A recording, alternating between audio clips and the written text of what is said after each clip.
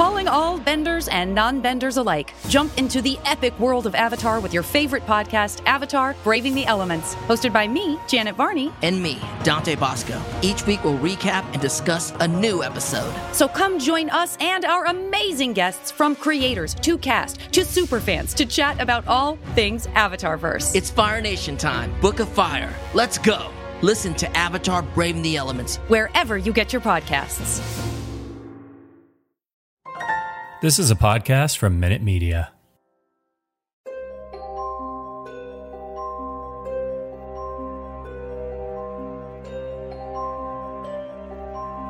Welcome to Lock and Key Unlocked, a podcast about Lock and Key on Netflix, as well as the graphic novels by Joe Hill and Gabriel Rodriguez. I'm Alex. I'm Justin. I'm Pete. And this episode, we are going to be talking about one of the graphic novels because there is finally a new volume of Lock and Key that has been released in the wild. It is in bookstores right now. It's Lock and Key Volume 7, The Golden Age, and in different aspects written by Joe Hill, as I mentioned, art by Gabriel Rodriguez, but also wanted to give a shout out to colors by Jay Photos, letters by Robbie Robbins, and edited by Chris Ryall. Now, this is a collection. Do you feel like Jay Photos was like, all right, I'm going to go into like making colors and photos. Stuff. Yeah. Pretty much. Like there's a lot of pressure on Jay Photos. Well, it's like how you, Justin Tyler, you tie knots for a living. Is that what's going on? I'm a tiler. I tile floors. Yeah. And Pete's a printer. Pete LePage. Yeah. Wow. And you're a the smile Zalbin. on your face saying that really makes me angry. What's my job, guys? Zalbin? Albania? The president of Albania? Impossible to figure out what it is. Why don't we talk about this book, though? This is a collection of older stories, for the most part, set in the world of Lock and Key. They take place about a century before the main stories we know from the first 6 volumes, focusing on the ancestors around World War I, between World War I, World War II, and a little bit before. There is also their pets. And also their pets. Come on, But to give a quick rundown, we got a new introduction from Joe Hill. Very nice. We also got Small World, Open the Moon, a new story called Face the Music, and then In Pale Battalions Go, which is the prequel story to Lock and Key, Sandman, Hell and Gone, which is the thing that ends the volume. It's the big closer to this storyline, crossing over with the Sandman universe characters, and even Morpheus, the Sandman created by Neil Gaiman himself. So this is a big deal overall. I'll just throw out, before we get into the stories, obviously we've read and we've talked about these stories over the past decade as they've been released, other than You're goddamn music, right, which is new here.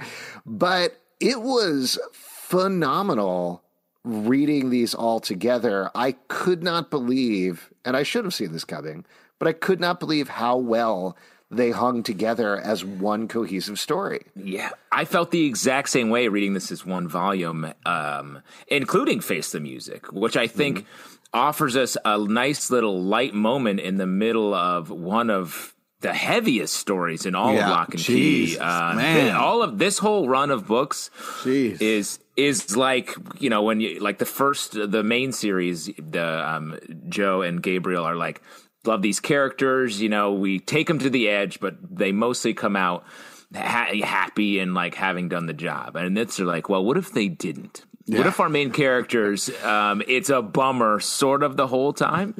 And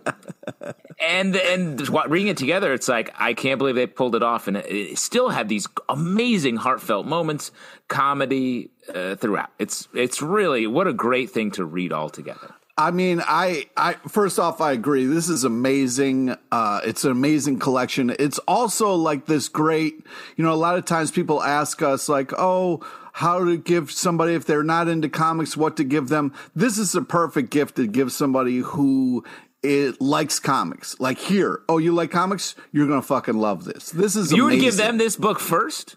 Yeah. You'd be like, this one first.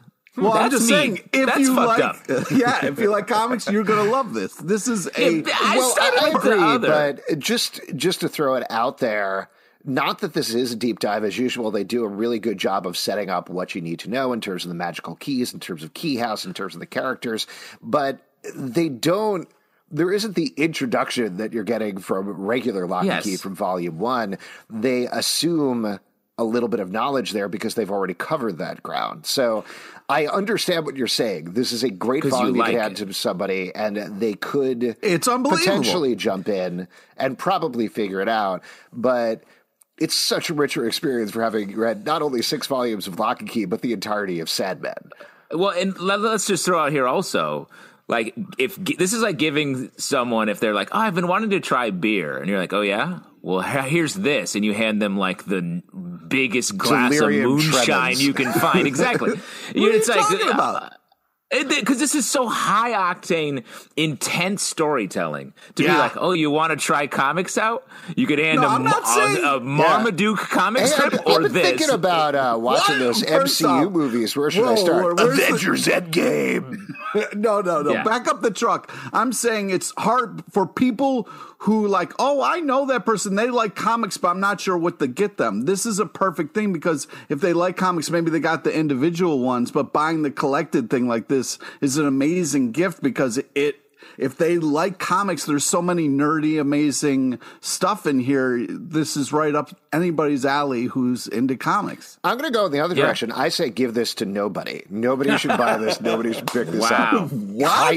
Hide it somewhere. Bury it deep below me. No, I understand what you're saying, Pete, because over the course of these stories, not only, I think this is, to give you a little bit of credit, I think if you are a Sandman fan and you've never read Lock and Key, this obviously is a great volume to give you because even though it happens at the end, you'll then be able to go back and be like, okay, I'm into these characters. This really ties in this last story in particular very tightly with the mythology of Sandman in a very surprising way.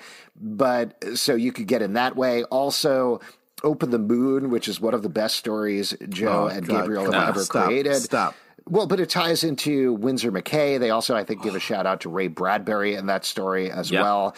So, yes, Pete, you're right. There is a lot to like. We're just saying from the perspective of Lock and Key fans, it puts pedal to the metal immediately, and you're right in this world.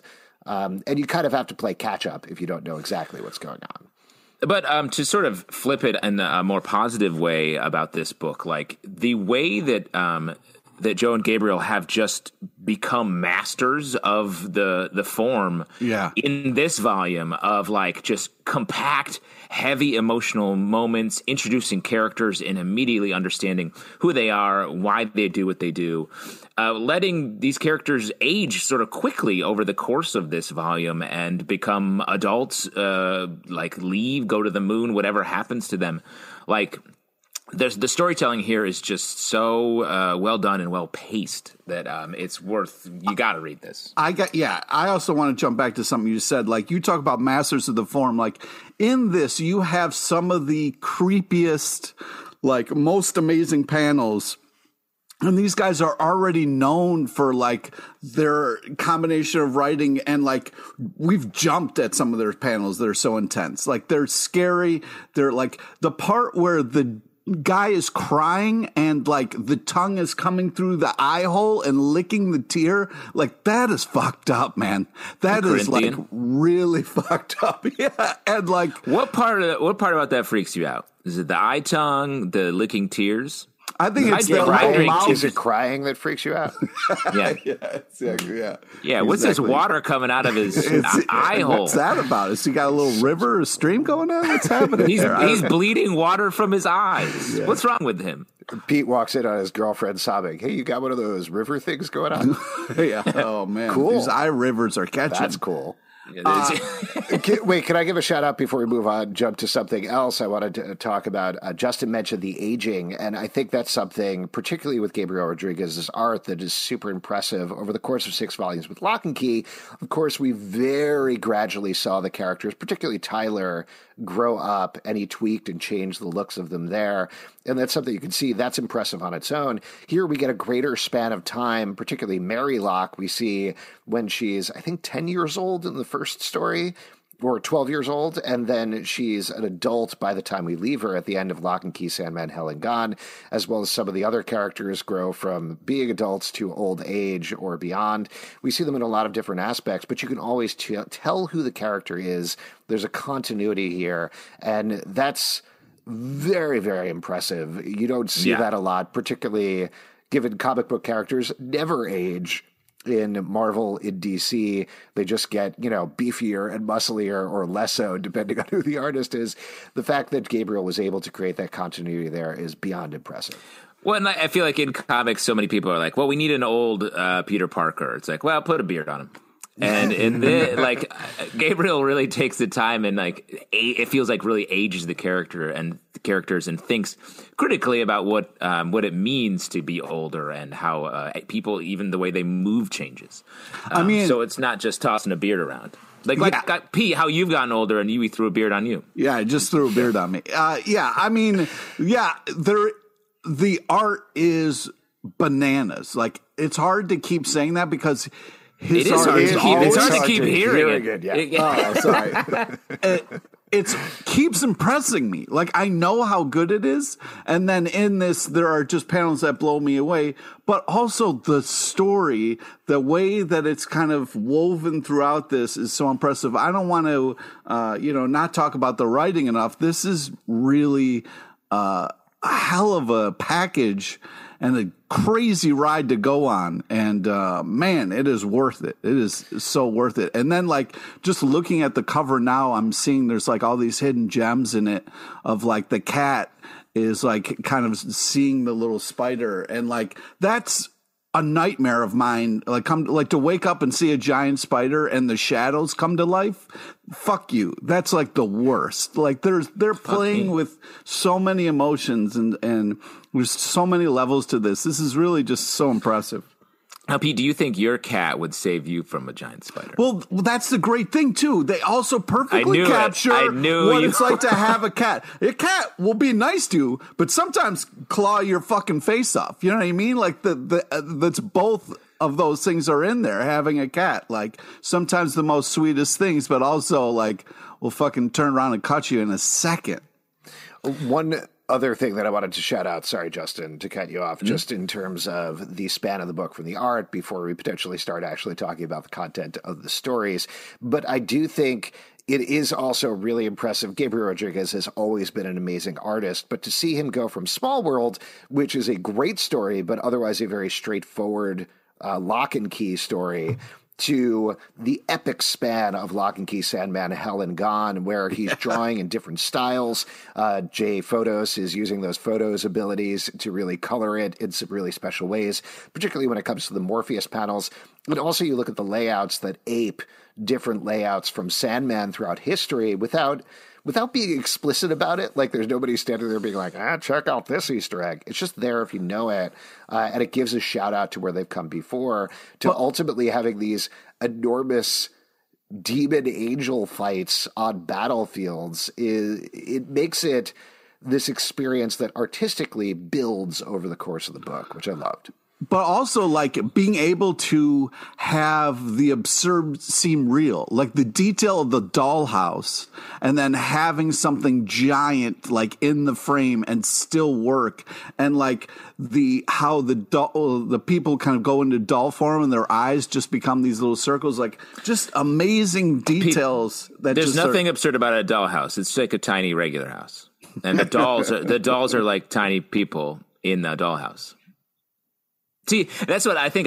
This comic speaks to so many different audiences, like you were saying, but people who are parents, dollhouse owners, cat daddies, like Pete just said, how excited he was a minute ago. Truly, I haven't seen Pete that excited in a while, and he was just excited that there was a cat in this comic. Not just the cat. It's just it's a perfect example of what a cat, a real cat, having a cat represents. Killing spiders. Why don't we jump into the content of the stories, if that's all right? I'm assuming most folks have read some of the earlier ones, but in case you haven't, or it's been a while. So Small World, the first story, as we've been talking about, fans of the TV show will know this. It captures the Small World key, which attaches to a dollhouse, which is a smaller version of Key House, the Locke's family home. I established that a dollhouse is a small house, Alex. Yes, exactly. You may proceed. It literally, you can see where everybody is walking, but you can also put things in there and they become large. So Mary Locke gets that as a birthday present, specifically to teach her the responsibility of the keys. Ultimately, a spider comes into the dollhouse because they leave the key in there, just like it did in the TV show.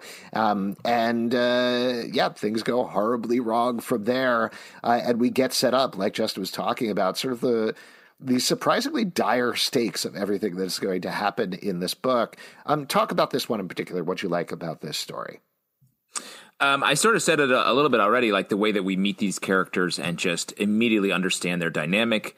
Who wants to be like John Locke is like clearly wants to be a hero in this, and that is what ends up being his downfall in just a couple stories later.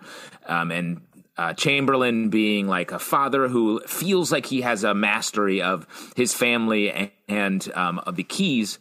And realizing like, oh, I don't. And they get out of this scrape sort of unscathed, but it really sets up the problems that are coming down the line.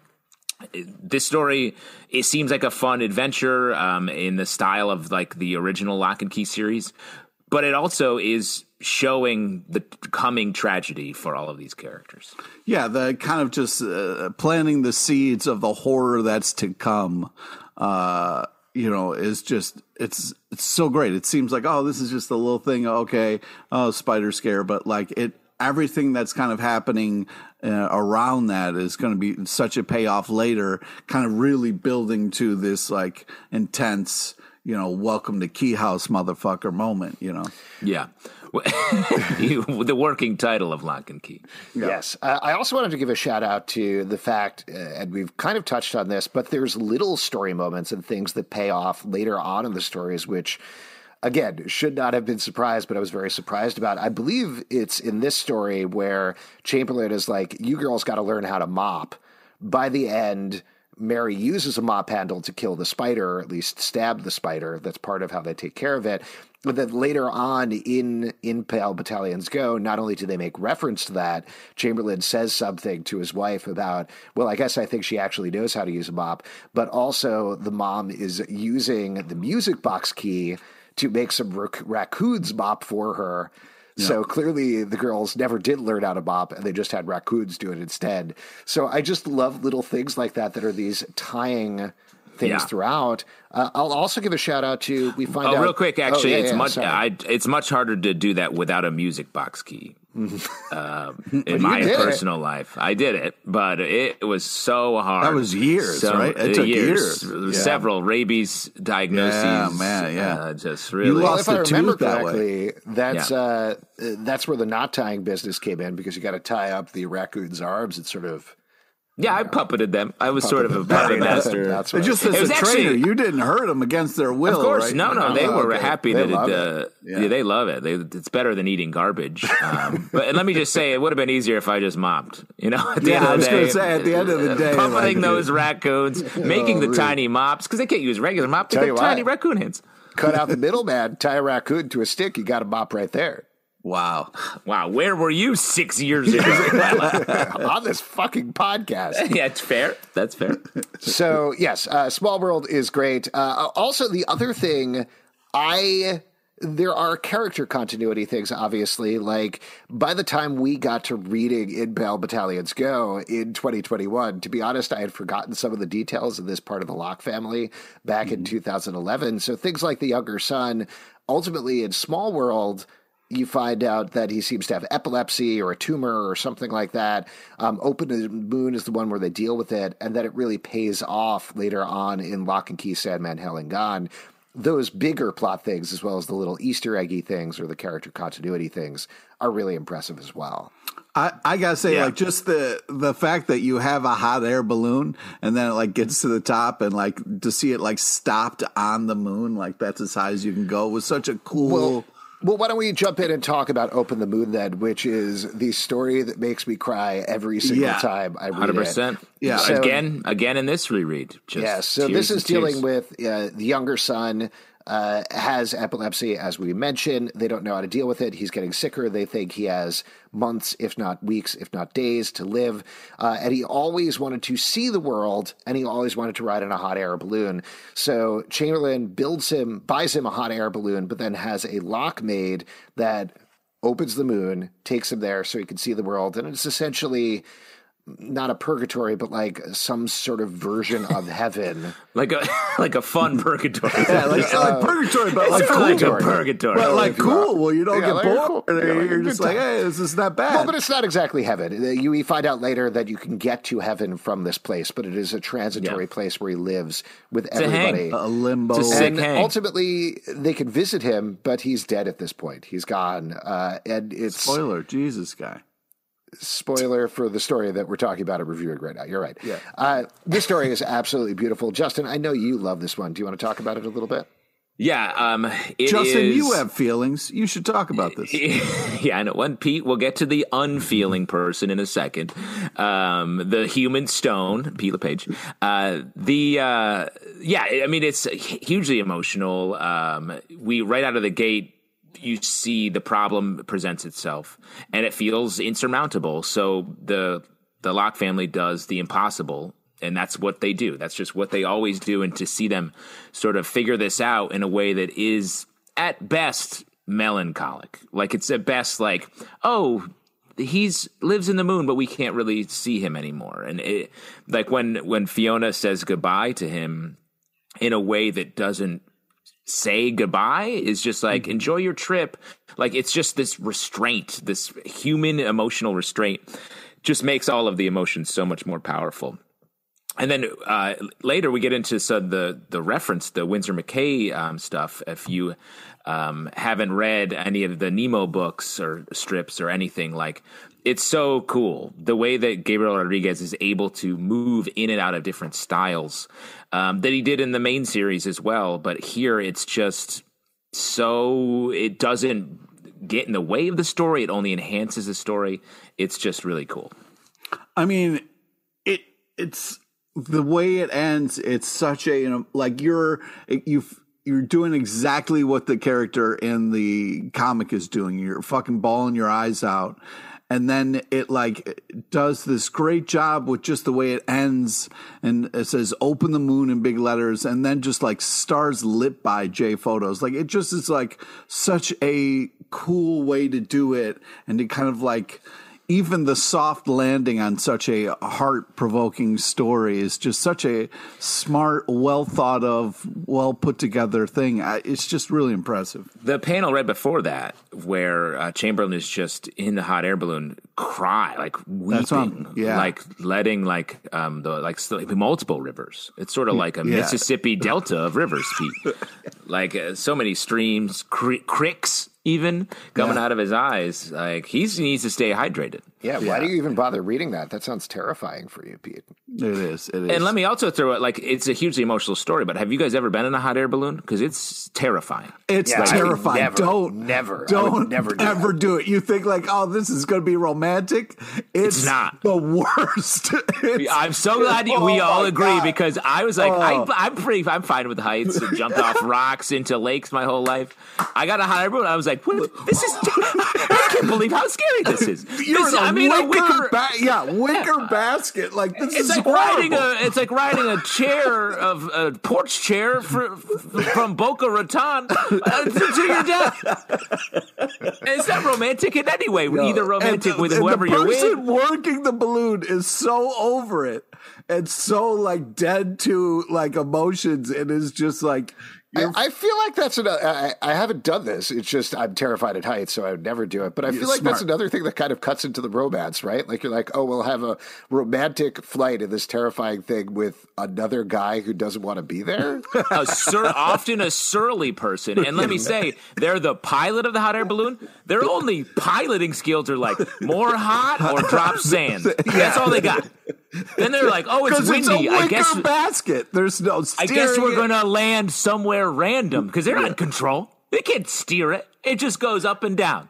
And you don't control the wind. The one I did, the guy was like, and we keep this bottle of champagne because we land on someone's property, and then I give them the wine and hope they're not mad.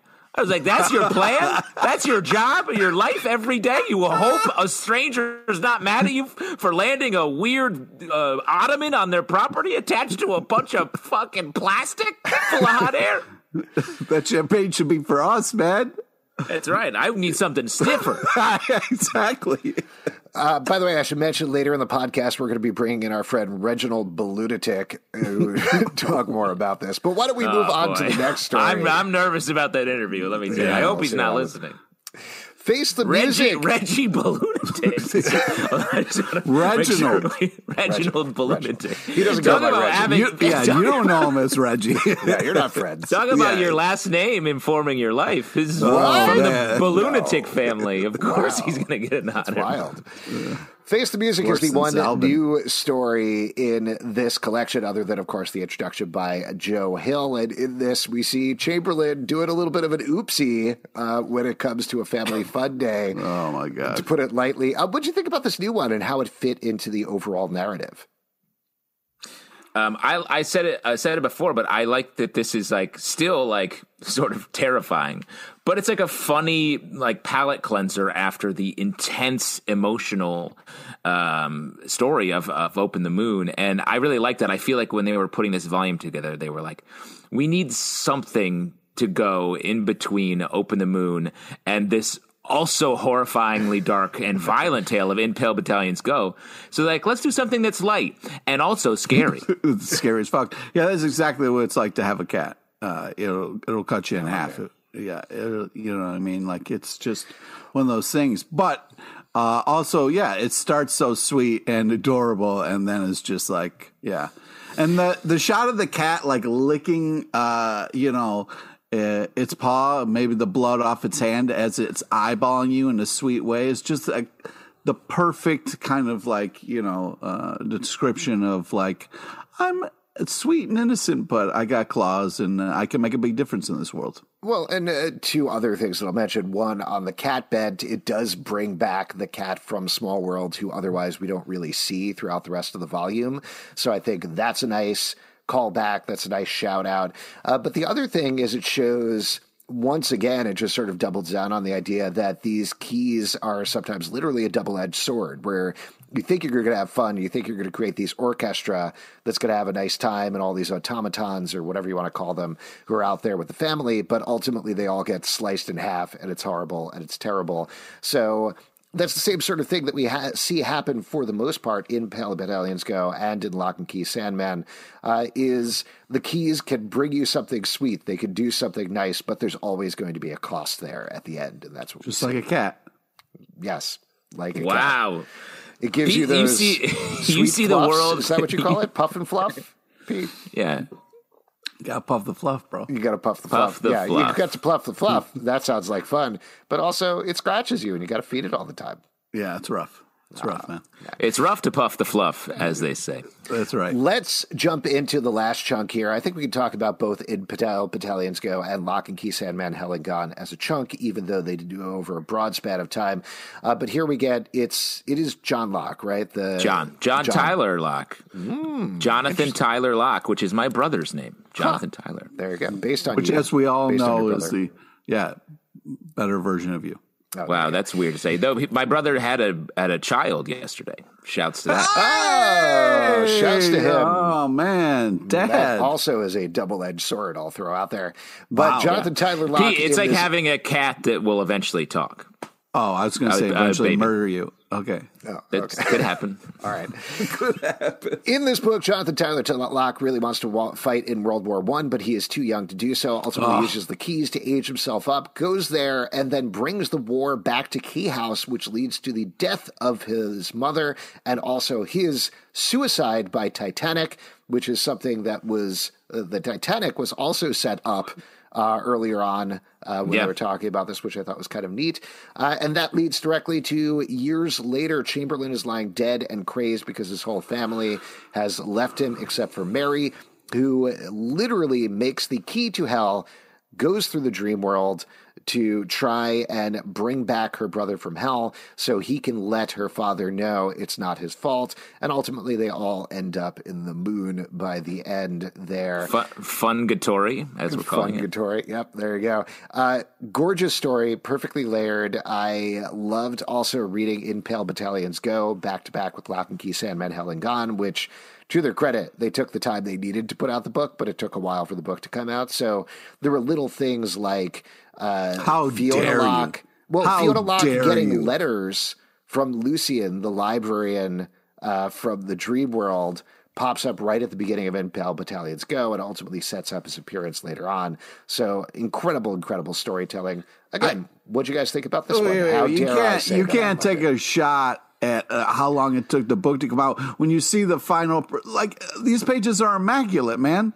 Oh, I'm sorry. Yeah, it took a little bit longer. I think what Alex is saying is to read this. Why? I can't imagine it took them more than a couple of hours to create. Oh my! How dare you? I think what Alex is saying is like, hey, Gabriel, let's hustle it up here. Okay, let's go. You? Let's go. Come on, dude. Dude, this is unbelievable. If it takes them however long it takes them, you wait and you say that's thank you. That's literally what I said, but okay. Pete, what did you think about that? You were like, it took a little bit long in between issues for it to come out. I mean, that does sound like me. Yeah. So how dare you? No, you know what's taking a long time is Pete telling his opinion about these stories. Well, I think this is just so fucking heartbreaking on so many levels, right? It's like, here's a kid who's very excited to make a difference and doesn't want to wait, but ends up just fucking making things horrible, and it's just heartbreaking. And the whole father kind of like, I wish you were dead. It's a lot, man. It's a fucking lot. I years ago attended a lecture by Kurt Vonnegut, one of my favorite authors, and he charted the different stories, like famous stories in the canon, and showed how the emotional arc of so many of them is things are bad and they get worse, like Franz Kafka's Metamorphosis. Guy wakes up and he's a cockroach, dies. And how you can still have an amazing story where it's not a classic like hero triumphs at the end. Yeah. And I feel like these three stories are such a amazing example of that, where guy wants to go to war, dies, shatters his entire family, and the only win at the end is he gets to leave hell. So it's like, oh, cool.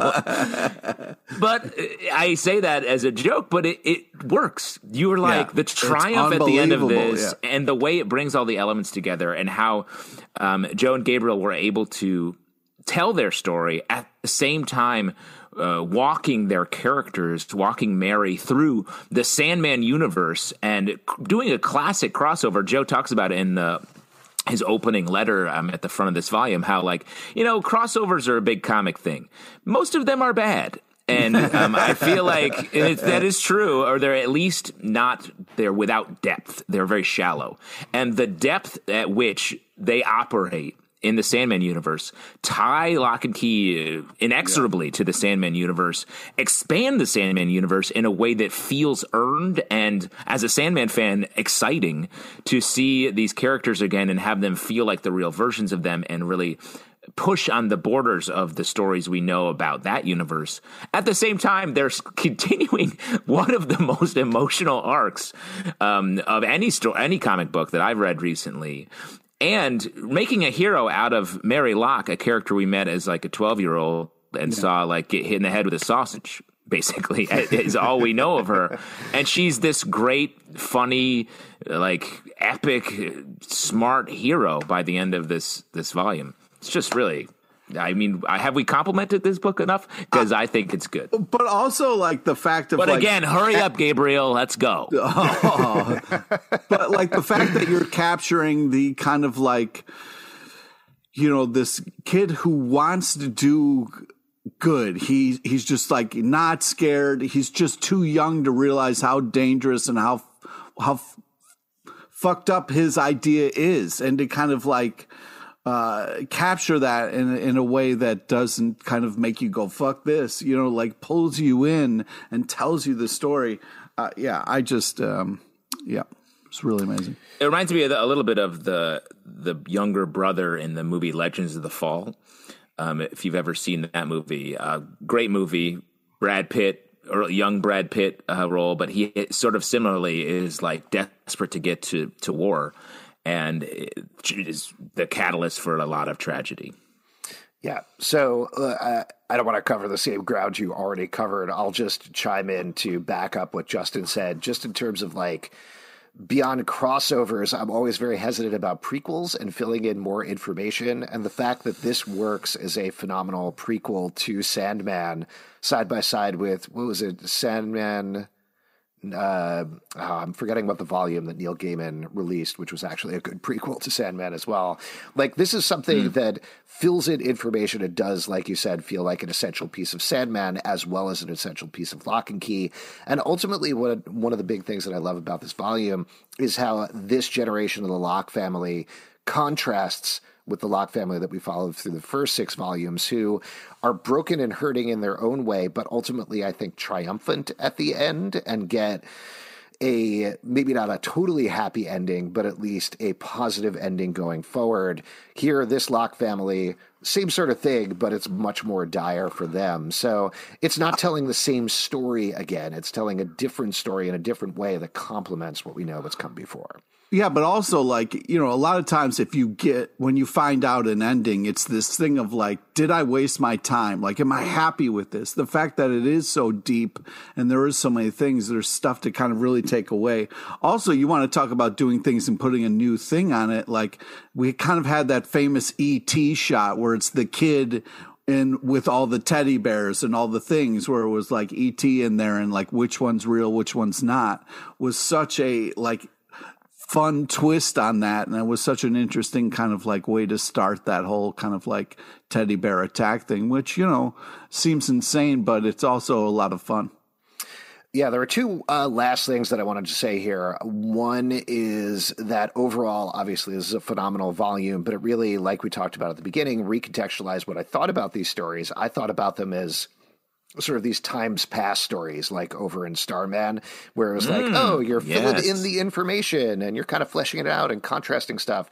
But really, this works as its own volume. Like Pete was saying at the beginning, if you're a fan of Lock and Key, if you're a fan of Sandman, if you're a fan of comics, you can just pick it up and jump right into it, and that's great.